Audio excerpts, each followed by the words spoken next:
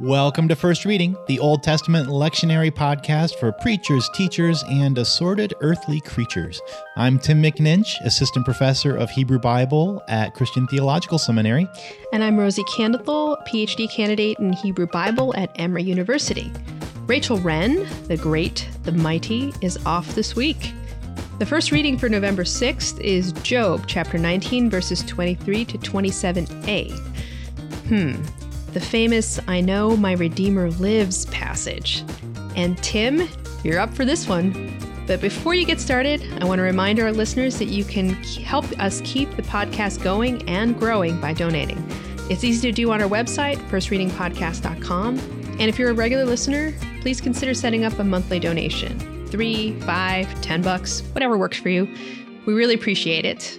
But Tim, hey, is this excerpt from Job 19 the reading that's paired with the gospel lection? Yes, most definitely. Our reading from Job was selected to supplement the reading from Luke 20, 27 to 38, which is where Jesus debates with certain Sadducees, a first century Jewish sect, about the promise of bodily resurrection for God's people.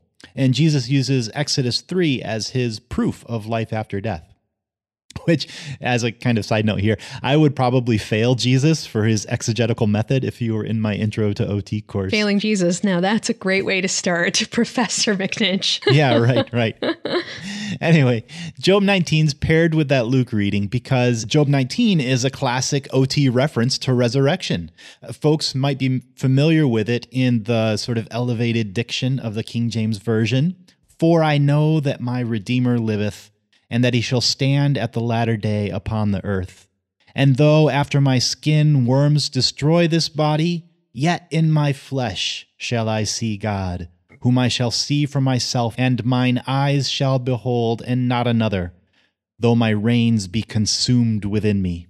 Right. So the traditional interpretation is that Job is expressing his faith that even after death, he will see God, quote, in the flesh. And the only way for that to happen is via physical resurrection, right? Right? But I see the look on your face, and it looks like you might be taking us in a different direction. Yeah, I don't think this is about resurrection at all. Sorry. Well, that makes for an awkward pairing with Luke, huh? Right. But I can see why you might hesitate on the whole hope-filled expression of faith and resurrection. I mean, most of the book of Job is pretty pessimistic. Yeah, exactly. The lectionary rips these few verses out of their context and basically invites an interpretation that I think is more or less diametrically opposed to the meaning of the text in its context. A text without context is a pretext for a proof text. So fill us in. What is actually then happening in Job when he says this stuff? Well, these lines come more or less in the middle of the book while Job is responding to one of his buddies, this time it's Bildad, who's been insisting that Job must have done something just awful to deserve the misfortune that he's experiencing. Chapter 18 in Job is Bildad's long, eloquent speech about how only the most wicked are treated like Job. Job's response to all of that begins at the top of chapter 19. He begs Bildad and company to leave him alone and stop tormenting him with their accusations. In verse 4, he says that even if it were true that he had somehow erred, it would be none of their business. So why don't they just buzz off? Buzz off, huh? Well, Job is never one to mince words, huh? I know. But, as long as they're here wanting to hear his response, Job gives his accusers his own analysis of the situation. And here it is. According to Job, God's the one to blame for all of this. God has actually wronged him and has trapped him in a net of suffering for absolutely no reason. Verses 6 through 20 in the chapter are a long, painful litany of all the ways that God has oppressed him unfairly. The Hebrew geeks out there will appreciate how each clause in this litany features a third masculine singular active verb, like sort of one thing right after another that God has done, with intentionality against Job. And this shows up in translations like the NRSV with a sort of string of lines that all begin with he, meaning God, one after another for like a whole page.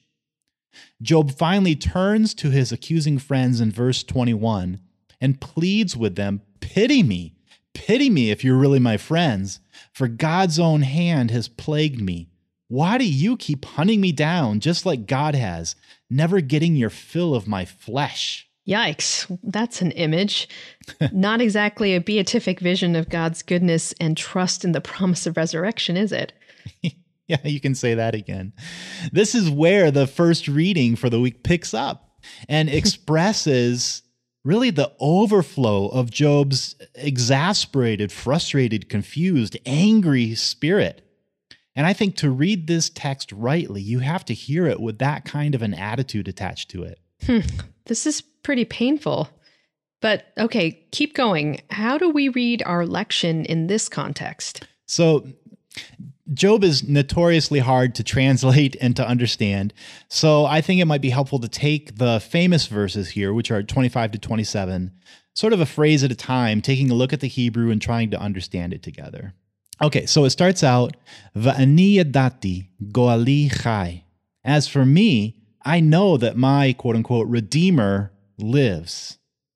And the poem here is not quite clear whether Job means a human redeemer or God as redeemer. The Hebrew word there is goel, and that term is often used of God in the Hebrew Bible. In any case, I think Job brings up redemption as a concept, though, because good old Bildad has just, waxed eloquently about how the wicked leave no inheritance behind. Their legacy gets cut off by God, implying that that's what's happening to Job. The role of a goel in their culture was to ensure that when a man died with no heir, his ancestral property would be transferred to a near relative so that the family legacy could continue. So Job's insisting here, because he's innocent, even if he dies, his legacy could and should continue in the care of his goel, whether that goel is human or divine. Right. That's really helpful because you're underscoring the legal obligation of the goel here, right? So the word redemption or redeemer gets so overused in spiritual context that it starts to lose its true kind of legal concrete meaning here, which is really rooted in a pragmatic concern about property and legacy. Yes, definitely. And that verse goes on, Ve'acharon alafar yakum. And afterward, he, the goel, will remain standing upon the earth. Earth here is the word afar, literally dust. Basically, Job is saying that someday his goel, his redeemer, will clear his name and preserve his legacy, even if it's after Job and everything he has is reduced to nothing more than dust. In other words, this is a part of his ongoing insistence on his innocence. Someday, somehow, he's going to be vindicated. And then now comes the important and the really confusing verse 26. Ve'achar ori nichfuzot u mibsari achaze Eloha. But even after my skin has been torn off like this from my flesh, I'll still see God. Which is a reference to the skin disease or skin issue that Job has, which has come up many times in the book. So I think it's not so much a picture of resurrection here, as it's a stubborn refusal to cave on his insistence that he's innocent. Even if he has to wait while his whole skin is being ripped off his flesh, he'll still stand there, a bleeding mess of skinless flesh, insisting on getting an audience with God. Tim, that is grotesque. I mean, you're really painting a picture of a flayed human standing before God out of sheer obstinacy. I mean, is that what you're telling us? Yes, well, it's not me. That's what's right there in the text. It's the image that Job is painting in his poetry, we might call it. I think we could call this poetic hyperbole. The author of Job is using here just totally over-the-top language to paint a picture, to emphasize that basically Job's going to keep knocking on the door of heaven, come hell or high water. You know what would go well with this reading? Jesus' parable about the widow who wouldn't stop knocking on the judge's door until he got out of bed and gave her the support she needed. Oh, right. Yeah, that's Luke 18. That was the gospel reading in the lectionary just a few weeks back. All right, so verse 27 then. Asher ani achazeli ve'eni ra'u ve'lo zar. He says, I demand to look upon God with my own eyes, I myself, and not some like stand-in after I'm dead. And the last phrase says, Kalu chiliotai becheki. My kidneys, my kidneys collapse in my chest, which is kind of a weird thing to say, even though in Hebrew, it has that kind of cool alliteration to it, kalu kiliotai. The NRSV translates it, my heart faints within me, which is not a bad translation. After all, often the kidneys are used metaphorically in Hebrew poetry to represent the kind of emotive heart or the thinking mind. But here, I would actually go a different direction because the context, as we've been discussing, is all really bodily and visceral. And since the kidneys are here paired with the phrase, in my chest, becheki, I think it's best to interpret them here as referring to actual bodily organs, alongside things like Job's skin and his flesh. In other words, this here is more of that poetic hyperbole. He's saying something like, even if my bowels rupture in my gut while I'm standing here waiting, I'll be right here until God shows up to answer for all that I've endured by God's hand. So to summarize this then, this isn't actually a hopeful poem about resurrection. It's a stubborn, hyperbolic refusal to move a single inch until God admits that Job is in the right and doesn't actually deserve the things that he's suffered. So it is, as you're saying, potentially a misinterpretation to read this with the gospel lesson as a sort of simple Old Testament proof of resurrection. And preachers should just skip this one? I know you're going to say no. No. I mean, I hope not. I don't think they have to. This passage still packs a preaching punch. I think especially in a world where, for many of us, things have stopped making sense. And the suffering that we see around us or even experience ourselves just seems to land indiscriminately on good and evil people. Right. So then what does Job have to say in the world that you've just described, a world like ours where suffering seems to land indiscriminately? It doesn't matter what you do. Mm-hmm. I'd suggest a couple things as sort of preaching angles to get into this text in a sermon.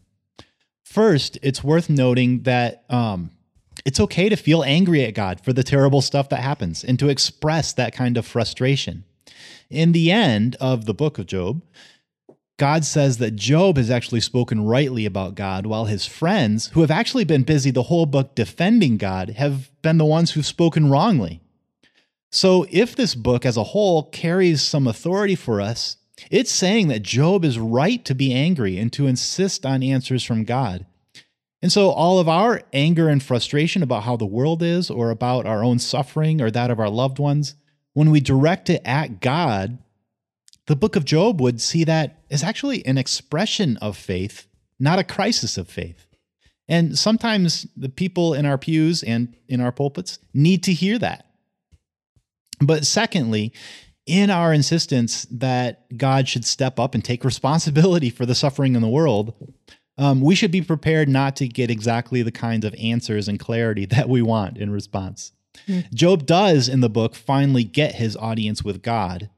But God's quote-unquote answer to Job is that basically these sorts of things are above Job's pay grade. And Job can either accept that and move on, or he can remain wallowing in his misery. And Job decides to accept that.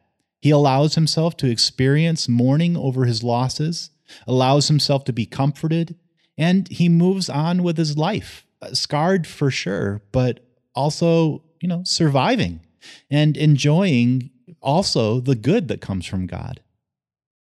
And I should also just add here that preachers will need to consider whether to lean more into sort of my first or second angles there, depending on the actual situations that are being experienced in their congregations. What is pastoral and helpful in one context can come across as hurtful in another. So as always, with texts that touch upon people's experiences of pain and trauma, you have to use wisdom in your preaching. Not everything has to be said every time. Yeah, that's well said about sensitive preaching here. Well, before we end, are there any other pitfalls to watch out for with this text beyond the possible misinterpretation about resurrection? Sure. Yeah, a couple of parting cautions. First, Job isn't presented in the Bible as a what we would call a historical narrative. It's part of the wisdom literature in the Bible, and most of the book is composed as poetry, following a fictional or at least sort of folkloric character. So I sort of like to think of Job as a big extended thought experiment. And it may help to keep that in mind as you preach. This material's meaningful because it's evocative and it resonates with human experience, not because it somehow records the actual things that God did to some particular individual back then. And as the book also witnesses, what God actually does in the day-to-day experience of individuals is usually hidden from us. So, take that for what it's worth. And then finally, I would just say don't accidentally become a Bildad as you preach this text, sort of like force-feeding a bunch of philosophical theology to tell people how they ought to process their grief, which can be a temptation, even with a great interpretation like the wonderful one that I've proposed here. So rather than using this text as a prescription, I recommend treating these words from Job as more of an invitation to wrestle with God in our grief. And, people can welcome that invitation or they can nudge it aside for now without any judgment. That is helpful and also inviting advice there. There might even be another preaching angle hidden in that last pitfall. Do not be a Bildad. That's just good advice in general. Take notes. We'll have to make a bumper sticker. Don't be a Bildad. Yeah. Well, that's a good place to wrap for this week. Thanks, Tim, for taking on a tricky text. My pleasure. Friends, thanks for tuning in to First Reading this week. We hope you've gotten something helpful from this conversation, and if so, please consider taking a minute or two to share the episode with a preacher, teacher, or Bible lover in your life to help expand the First Reading podcast community. You can also help us keep this going by supporting the podcast financially. We welcome donations on our website, firstreadingpodcast.com, where you'll also find nearly 200 searchable back episodes on almost every Old Testament passage in the lectionary. If you like to collect merch from your favorite podcasts, consider ordering a sturdy First Reading coffee mug or an insanely overpriced sticker. You can always reach us via email at firstreadingpodcast@gmail.com or, hey, drop us a line on Facebook. Our gratitude goes to dear people at Trinity Lutheran Seminary for their supportive grant. And once again, thanks to all of you for listening. Until next time, I'm Rosie Candethal. And I'm Tim McNinch. Have a great week.